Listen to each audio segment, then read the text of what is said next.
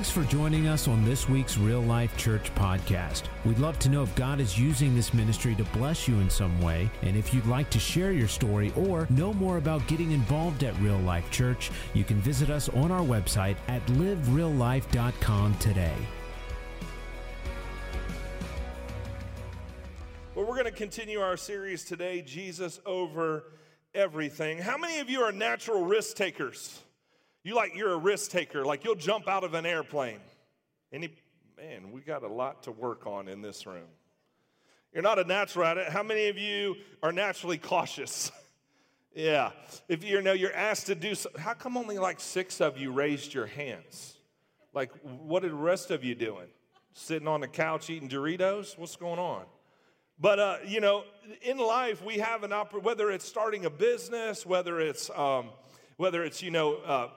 meeting a new group of people, there's risk, and whether it's coming to church, whatever it may be, right? And some people we're just natural risk takers. We like to start stuff. Doesn't mean we're going to finish everything. Come on, somebody, you know what I'm talking about. It just means that we like to take risk. But then there's folks that are naturally cautious when it comes to risk taking. And I'm going to read a scripture today out of Matthew chapter 25, verse number 24 through 29 out of the Message Bible. It says, the servant given 1,000, this is the parable of the talents, and it says this, it says, Master, I know you have high standards and hate careless ways, that you demand the best and make no allowances for error. I was afraid I might disappoint you, so I found a good hiding place and secured your money. Here it is, safe and sound down to the last cent. Now, how many would think that would be a good thing? You're saving the money, you're hanging on to it, all the way down to the last cent. Listen to what Jesus says. The master was furious. He says, that's a terrible way to live. It's criminal to live cautiously like that. Now, that's Jesus talking. He says that's criminal. Now, so he's not saying don't save money, so don't go leave. And Pastor said we're supposed to spend everything we got and give it away. No. You need to save your funds. You need to have a budget. But listen what he says, though. He's talking about a mentality. They thought they were doing the master a favor by playing it safe. Then it goes on to say, he says, if you knew I was after the best, why did you do less than the least? The least you could have done would have been to invest the sum with the bankers, where at least I would have gotten a little interest. Take the 1,000, give it to the one who risked the most. That's what he says. He says, if you're going to save it and you're going to sit on it, I'm going to give it to somebody that's actually going to take a risk with it. Because actually in this passage, if you think about it, that it would create more money if you take a risk. You create less money if you sit on it. Now, today's not about money, just so you know, but it's just the text and how it comes across. It says this, he said, take 1,000, give it to the one who risked the most, and get rid of this play it safe who won't go out on a limb. He said, get rid of this play it safe. And today I want to talk to you about Jesus over playing it safe. So what's that mean today? I'm going to give you 5 truths, I believe, out of Matthew 25 today. And number 1 is this: there is often sin in safety. There's often sin in safety. Safety has become an idol in our world today. We don't take risk anymore. We just work a job. We come home, blah, blah, blah. We don't really have risk in our lives anymore. And I heard somebody put it this way. We are the most seatbelted, airbagged, hand sanitized, bike helmeted, knee pad wearing, hyper insured, sunscreen lathered, massively medicated, password protected, inoculated generation in history. And all it has done is made everyone more afraid of everything. Come on, somebody. I didn't have a bike helmet. Now, I make my kid wear a bike helmet. But back in the day, we didn't have bike helmets. If anything, my grandpa made me put on a motorcycle helmet. One of them ones that have like the 4 buttons where you could put the shield on it, that old school thing. But listen, that's the type of mentality we have. And a lot of times, we have to understand is that the sin of safety removes our need for a savior. When you play it safe, you become your own savior. When you play it safe, you become your own Lord. When you sit back and just kind of take things easy and you live that play it safe life, that the sin of safety is that it removes the need of a Savior. God doesn't get glory in safety. I'm in the right church this morning. I know I am. Come on, we're a talkback church.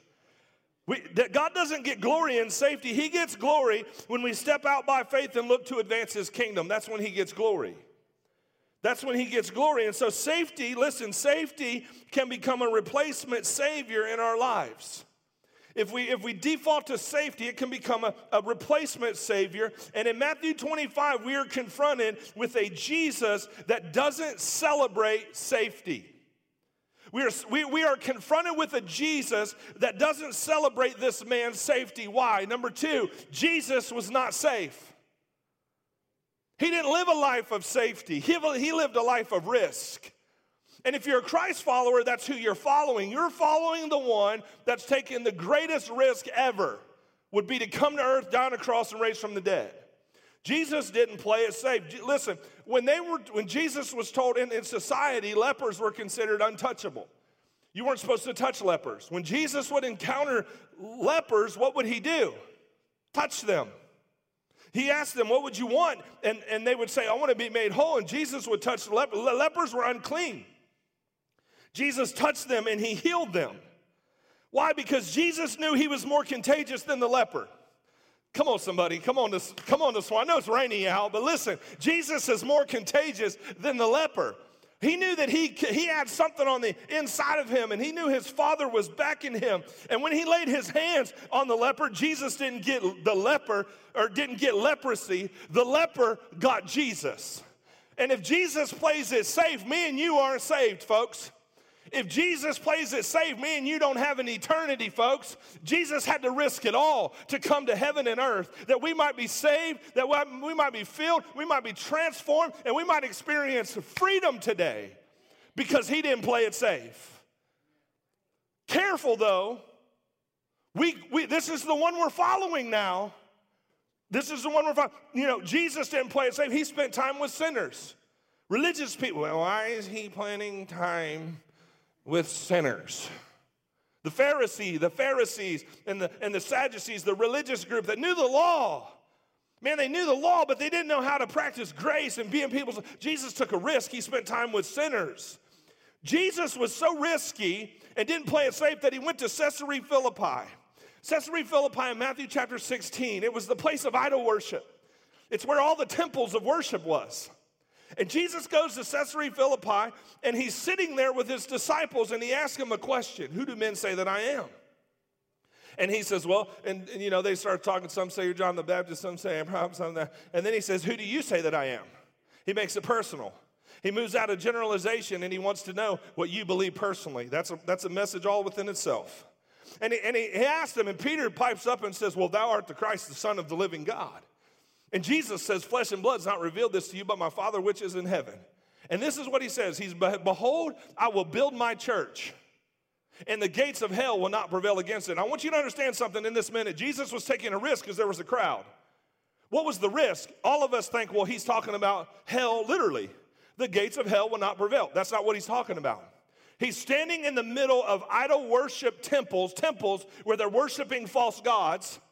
And he's standing in a religious place, and he begins to point at the religious spirits and the religious people of the day, and he starts to say, the gates of hell will not prevail against my church. See, he's talking about religion. He's talking about temple worship and false idolship. And he said, listen, he's standing in the middle of this, and he says, the gates of hell will not prevail against it. That's a risk. Think about Jesus also. Jesus didn't go around Samaria like everybody else did. Jesus went through Samaria. Samaria were outcast people. They were people that Jews didn't have dealings with. And Jesus decided, listen, I'm going through Samaria. It said he had to go. Most people went around Samaria because they didn't want to deal with the Samaritans. Culturally, it was incorrect for them to do that. But Jesus said, I don't care about any of that. He said, I'll risk it all. And he walks right through the middle, and that's where he meets the woman at the well in Samaria and changes her life forever. She goes and then changes Samaria forever. But think about it. Jesus took a risk. People talk, Jesus is over in Samaria again. Talking about him, making fun of him. Like, what's he doing over there with the Samaritans? Jesus didn't play it safe. Jesus died so we could live. That's not safe. See, and we call ourselves Christ followers, but when then we get surprised when God asks us to take bold step of faith that may not be safe. You're following one that's not safe. Come on, somebody. And then he asks you to take steps, and you're like, hey, I don't know about all that, Jesus. I don't know about all that. Hold on a second. If you truly follow him, he's going to take you into uncharted territory. He's going to take you into places you never thought you could go. You're going to see things you never thought you could see. Matthew 16 puts it this way in verse 21 and 23 in the Message. It says, then Jesus made it clear to his disciples that it was now necessary for him to go to Jerusalem. He's going to die on the cross for us.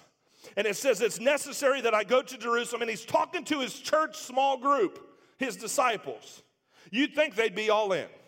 And then he goes and he says, I'm going to submit to an ordeal of suffering at the hands of the religious leaders, be killed, and then on the third day be raised up. Peter took him in hand, protesting, impossible, master. That can never be. You're not going to Jerusalem. Peter tries to get in the way. But Jesus didn't swerve. Come on, somebody. Jesus didn't swerve. I love that terminology. Hey, he didn't swerve. He stayed straight on. It says this, Peter, get out of my way, Satan, get lost. He says, Satan, get lost. You have no idea how God works. In other words, Peter was asking Jesus to play it safe. And the enemy used Peter in that moment, and the enemy's voice calls you to safety. God's voice calls you to complete abandonment of yourself. Come on, somebody. Man, that's who we serve. That's who died for us. He's the Savior of the world, and he says don't play it safe. The enemy wants to talk you into safety. The enemy wants to talk you out of your destiny. The enemy wants to talk you out of purpose, but God's voice calls you to complete abandonment. Risk it all. Number 3 is this. We are called to worship Christ, not comfort.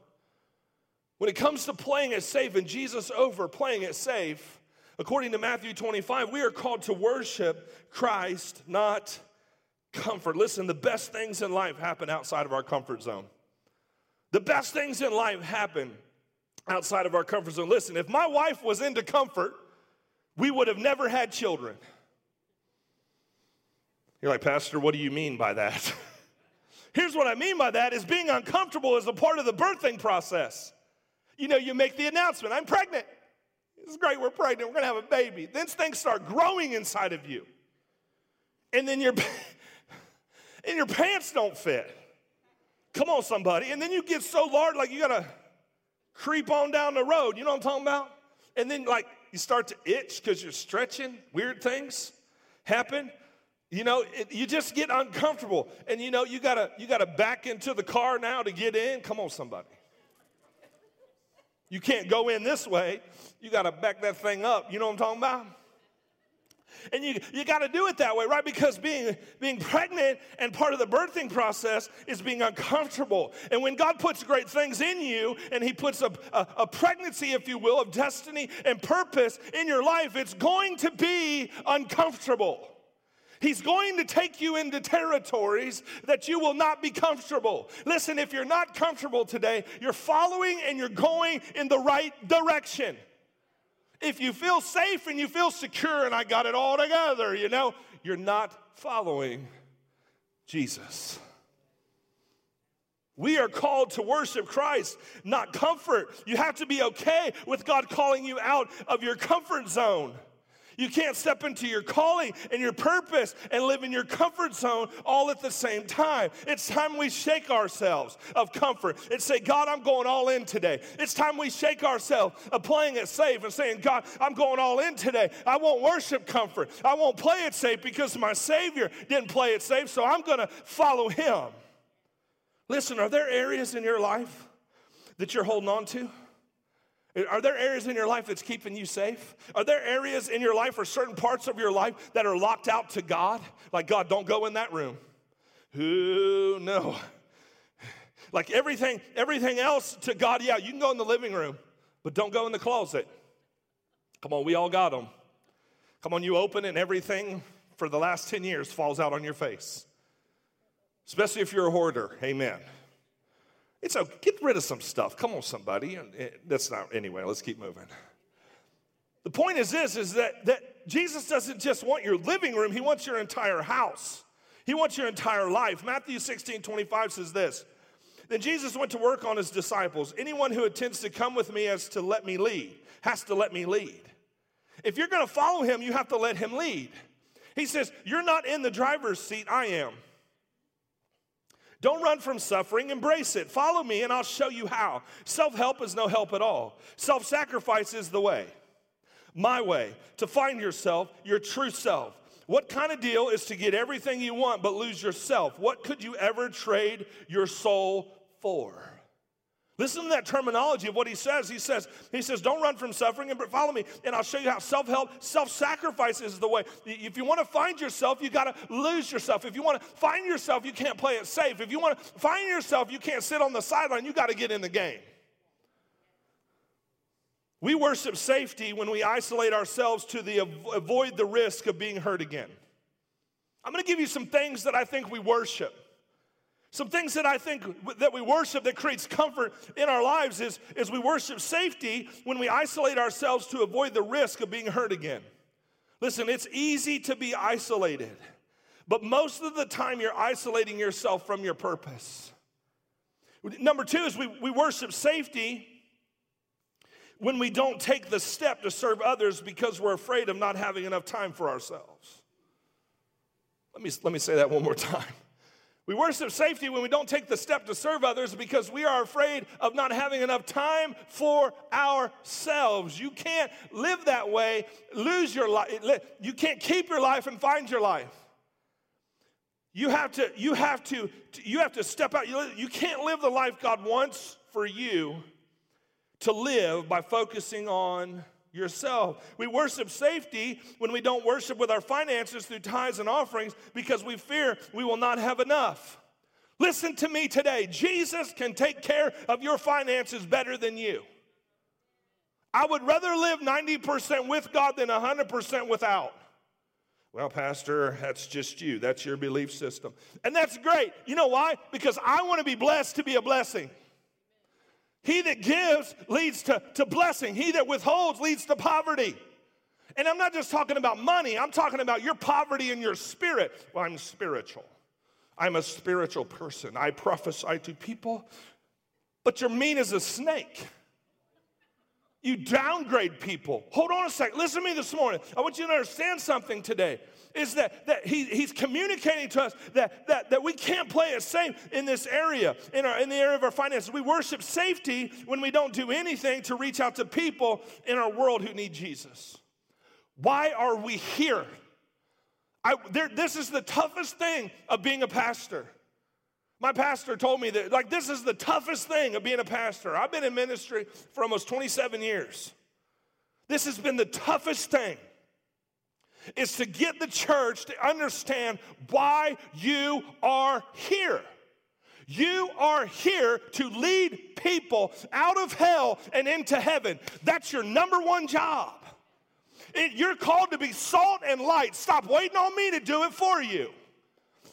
God's got gifts in you. He's got talents in you. And it's your job to walk in your purpose. And your purpose, whether you're a businessman, whether you're a stay-at-home mom, whatever you want to call yourself, it has to attach to God's made me salt and God's made me light. The bottom line.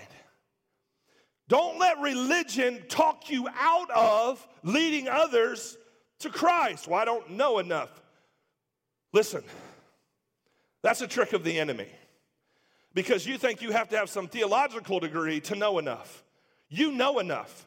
If you've said yes to Jesus, he's done some stuff in your life and he wrote part of your story and he wrote your story and you have enough to share that can be encouraging for the veil to fall off of somebody else so they will then say yes. Don't diminish your story. Wow, Pastor, I was a drug addict on the side of the road and God just set me free. Maybe you've been in church your whole life. Let me say something to you, though. People that have been in church their whole life are the hardest people to get them to understand how to win souls. You know why? It's because you've been church your whole life. You've been church to the institution and the organization, but where's your experience with Jesus that says, I have a story that he set me free. He kept me. Come on, man. He kept me for all these years. That's a story, because when people say, listen, I'm going to make this step to, your story is this, is that you were in church your whole life and God kept you. Think about the impact of that in somebody's life where the world's unstable. God kept you. And when you tell them that he kept you this many years and you love him and you love people, guess what you're communicating to them? That when I say yes, he'll keep me also. He'll never leave me nor forsake me. So don't downgrade your story. Everybody has one.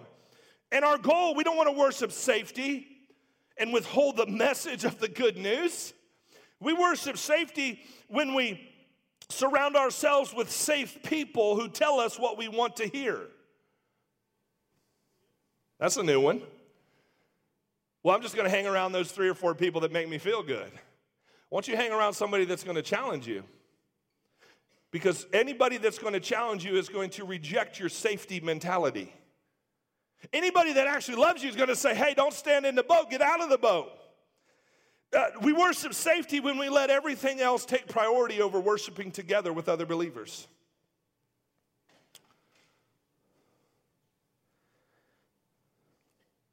We worship safety when we hide our secret sin to maintain a certain image. Now we're getting below the surface. We have a secret sin that we hold on to have a certain image. We worship safety instead of saying to a brother or a sister, here's what I'm struggling with. I need to be transparent and vulnerable because I have this certain image, but there's something in that closet I need to deal with. We worship safety when we withhold forgiveness, thinking we are punishing others. We worship safety when we refuse to take the next step of faith that God is calling us out. Calling us out of fear. Let me read it up here. We worship safety when we refuse to take the next step of faith that God is calling us to out of fear of failure. We don't take the step because we're fear of failure. Can I tell you this? There is no fruitfulness without failure.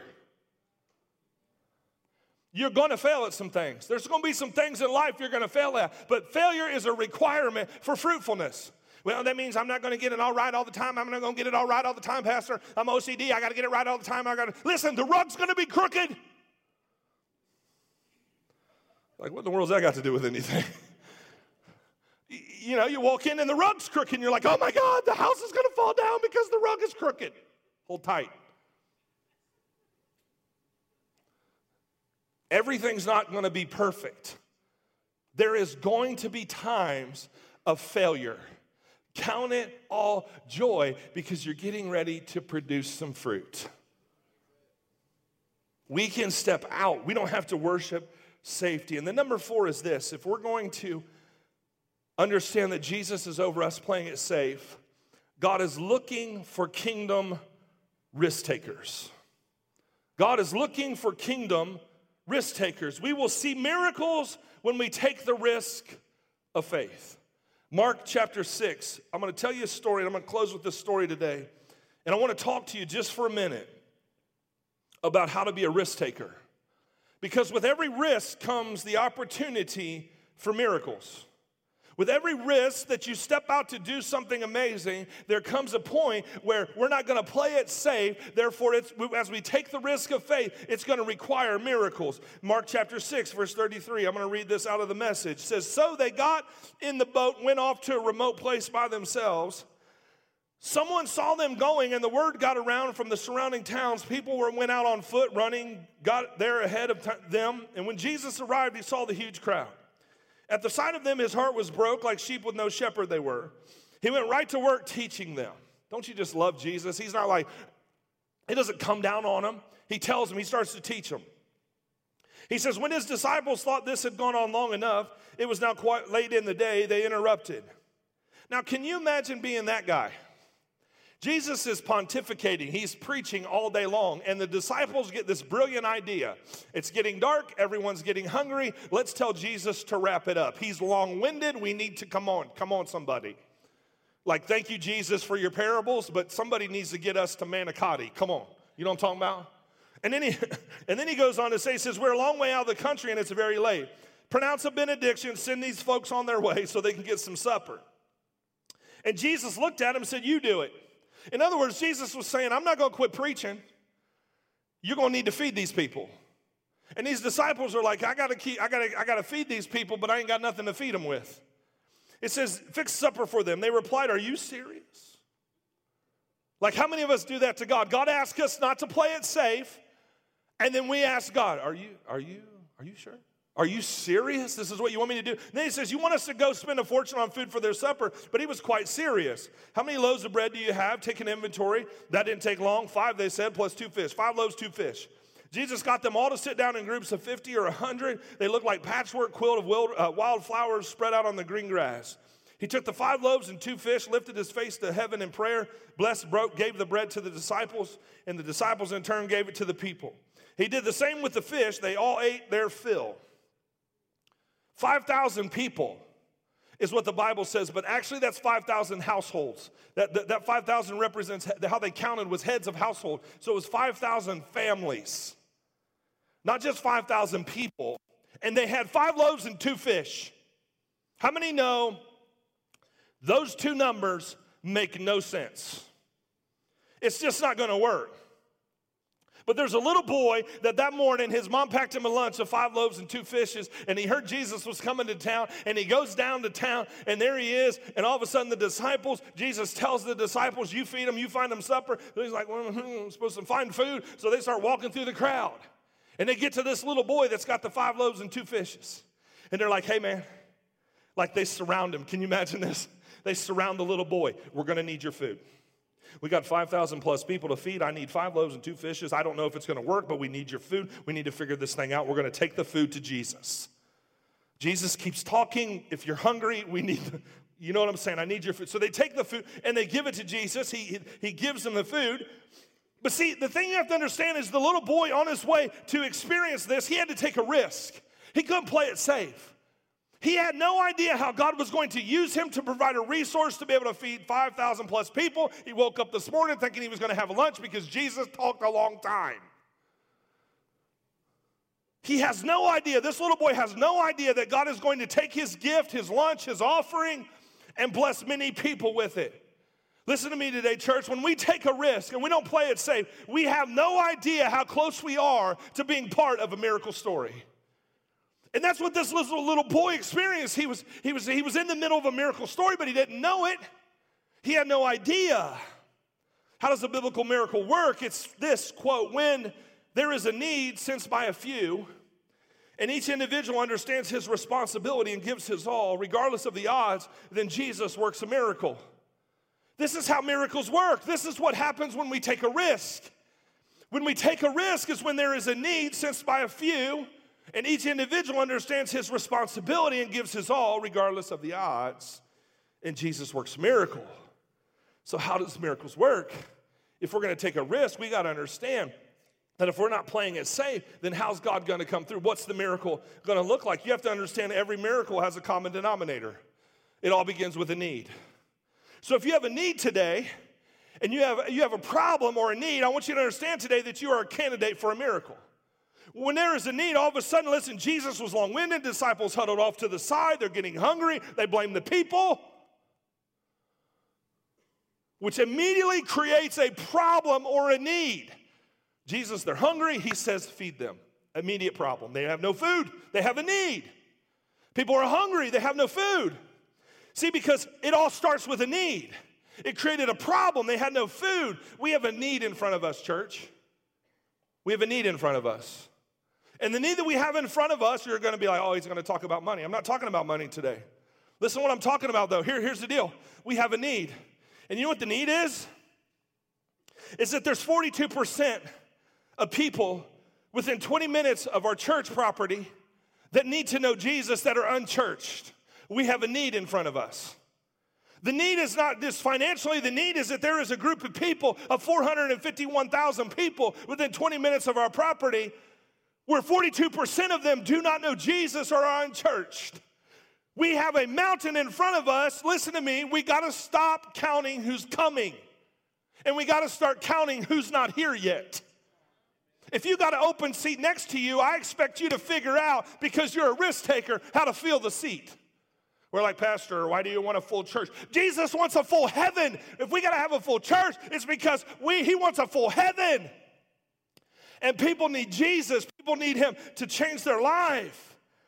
Every miracle starts with a need, and we have a need. That means we become a candidate. We have a problem. There are people in our region who desperately need people to stop playing it safe.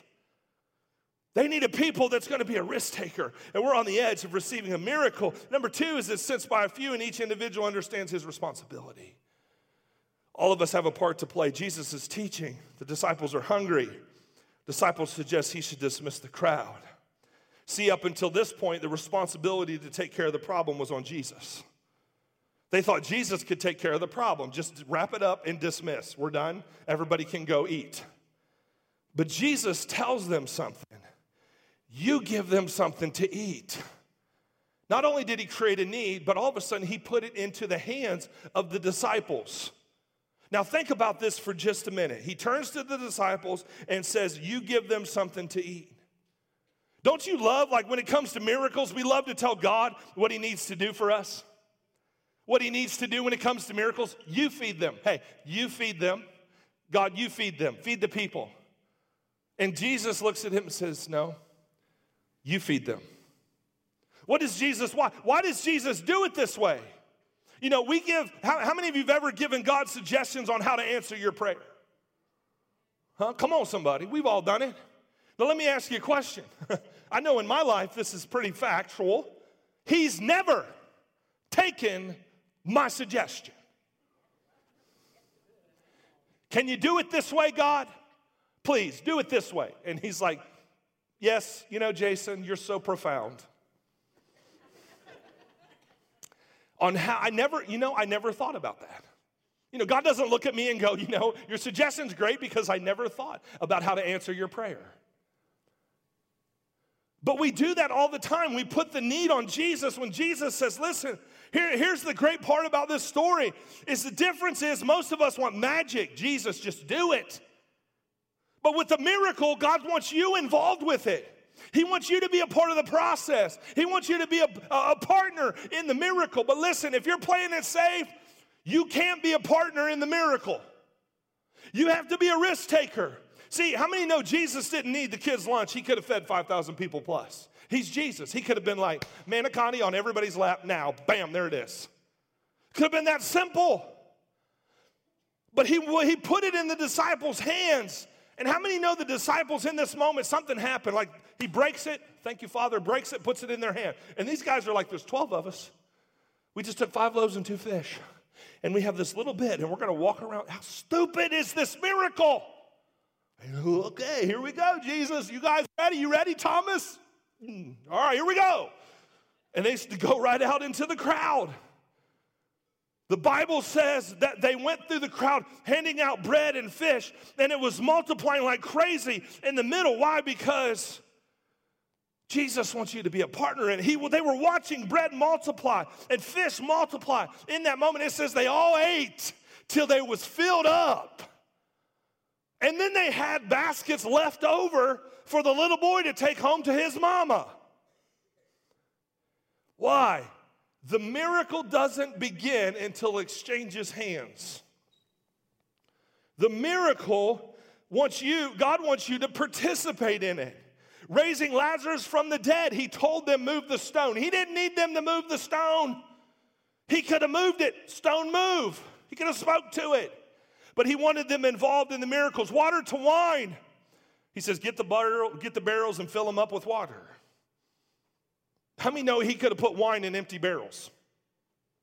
Come on. He could have taken it and put it in empty barrels and made wine out of it.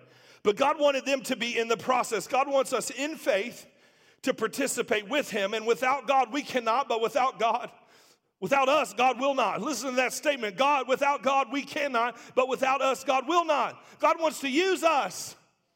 He wants us to take a risk. God values us to include us in the miracle. And you should be happy about that. Thank you for enthusiasm this morning. That's fine. I'll take your miracle. I'll step way out and watch God do miracles while you play it safe. You're going to get to the end of your life and be like, I wish I coulda, woulda, shoulda. I'll take it. I'm going to step out way farther than what's normal for Jason and watch him fill the gap and watch him, allow him to be. And number 3 is this, and give his all regards of the odds. Jesus said, you feed them. They had nothing. Then he tells 5,000 plus people, listen to me this morning. Have you ever, none of you have ever, but I have, tried to organize church people? You guys are the most disobedient people sometimes in the world. You're like, what do you mean, Pastor? He told them to set them down in 50s and 100s. They didn't have a sound system where they could yell, get into groups of 50 and 100. They didn't have any of that. He said, I want you to walk through the crowd and put 50s and 100s together. Now, can you imagine this moment? It's a miracle watching God do this. It was against the odds. Listen, how many know the ask was simple from Jesus? Feed the people. But it doesn't make sense. The greatest risk of all in this whole story, the risk taker was the little boy. Because the little boy could have sat on his food. Why? Because he had enough to take care of himself. How many know that's what we do? We take care of ourselves. He could have been tempted to do that. It's hard to take care of others when you're comfortable with yourself, when you worship comfort and playing it safe. And 2, the request makes no sense. 5 loaves, 2 fish, 5,000 plus people, makes no sense, God. Listen, I've often wondered how many miracles I've missed because the request didn't make sense to me. I couldn't figure it out. I couldn't understand it. This boy looked around and thought, my gift is too small to meet the needs of all these people. Don't allow the evil one to talk you out of being a part of the miracle. Don't let your flesh talk you out of it. Don't let the people around you talk about it. Listen, in your hands, it will feed you, but in his hands, it will multiply to feed thousands of people. Miracles require it gets out of your hands. You have to be a risk taker. The miracle happens when the lunch exchanges hands. Any investment you put in God's hand, it will be the safest it could ever be. And number 5 is this to close out. When it comes to playing it safe, I can be risky because I know who's with me. So my question this morning, with really nobody moving around if we can in this moment, my question as we move forward today is this. Will you give him your lunch? Will you give him your lunch, whatever that is, whatever your life looks like? Will you give him your lunch and let him multiply it to make a difference in the lives of people who need Jesus? Will you understand today, Jesus is over playing it safe in our life. God wants us to take a step today and change our mentality about our world and about our life. He wants us to realize in order to experience great miracles, it requires great risk. Let's pray this morning. Close your eyes with me. If you're in this place today and you say, Pastor Jason, I've never made Jesus the Lord of my life today. Or maybe you've walked away. Maybe you've been playing it safe in your relationship with God. Maybe you're just like, yeah, I go to church, but just playing it safe. Maybe you're watching online today and you're just playing it safe, man. Like you haven't taken that step of faith and saying, God, I'm all in. Like I'm going all in with you. I'm giving you my lunch. I'm giving you my life. It's all yours. See, sometimes we want a calculated risk. We want to know if it makes sense before we take a risk. God's not asking you to calculate the risk. God's asking you to obey him. Well, what if I say yes to Christ and I lose some of my friends? That's a risk. It's a risk, for sure. But watch God transform you and circle back around to your friends and watch him transform your friends after he transforms you. Maybe you're not all in yet, and you want to be all in. If you're in this place today and you say, that's me, Pastor, I need to be all in. I need to make that decision to say, yes, I've walked away from God, or I need to make that decision to say yes to Jesus. If you're in this place, will you raise up your hand? I want to pray for you. You say, that's me. I want to go all in today. I'm going to go all in. Yes, sir? Yep. Yes. And if you're watching online, put the word yes in the comments today. We're going to pray for you. There are 4, 5, 6 people in here that said they're going all in. They're going to come back to the Lord, and they're going to follow him, and they're going to take risks. Come on, somebody. You that raised your hand today, I want you to understand something, that you're positioning yourself for the greatest life ever is today. Let's all pray together this morning. Say, Heavenly Father, thank you for sending your son Jesus, die on the cross for me, raise from the dead for me. I ask you to come into my heart. I ask you to make me a new creature. Old things pass away, and all things become new. Today, I abandon it all. I don't live in comfort any longer. I no longer play it safe. I'm going to trust you with my future. I'm going to trust you with my today. And I thank you for being there. I thank you for leading me in steps of miracles in my life. In Jesus' name, amen. And come on, let's give the Lord a big hand clap of praise this morning. Thanks again for listening to our podcast. Be sure to connect with us on social media, the RLC app, and online at livereallife.com.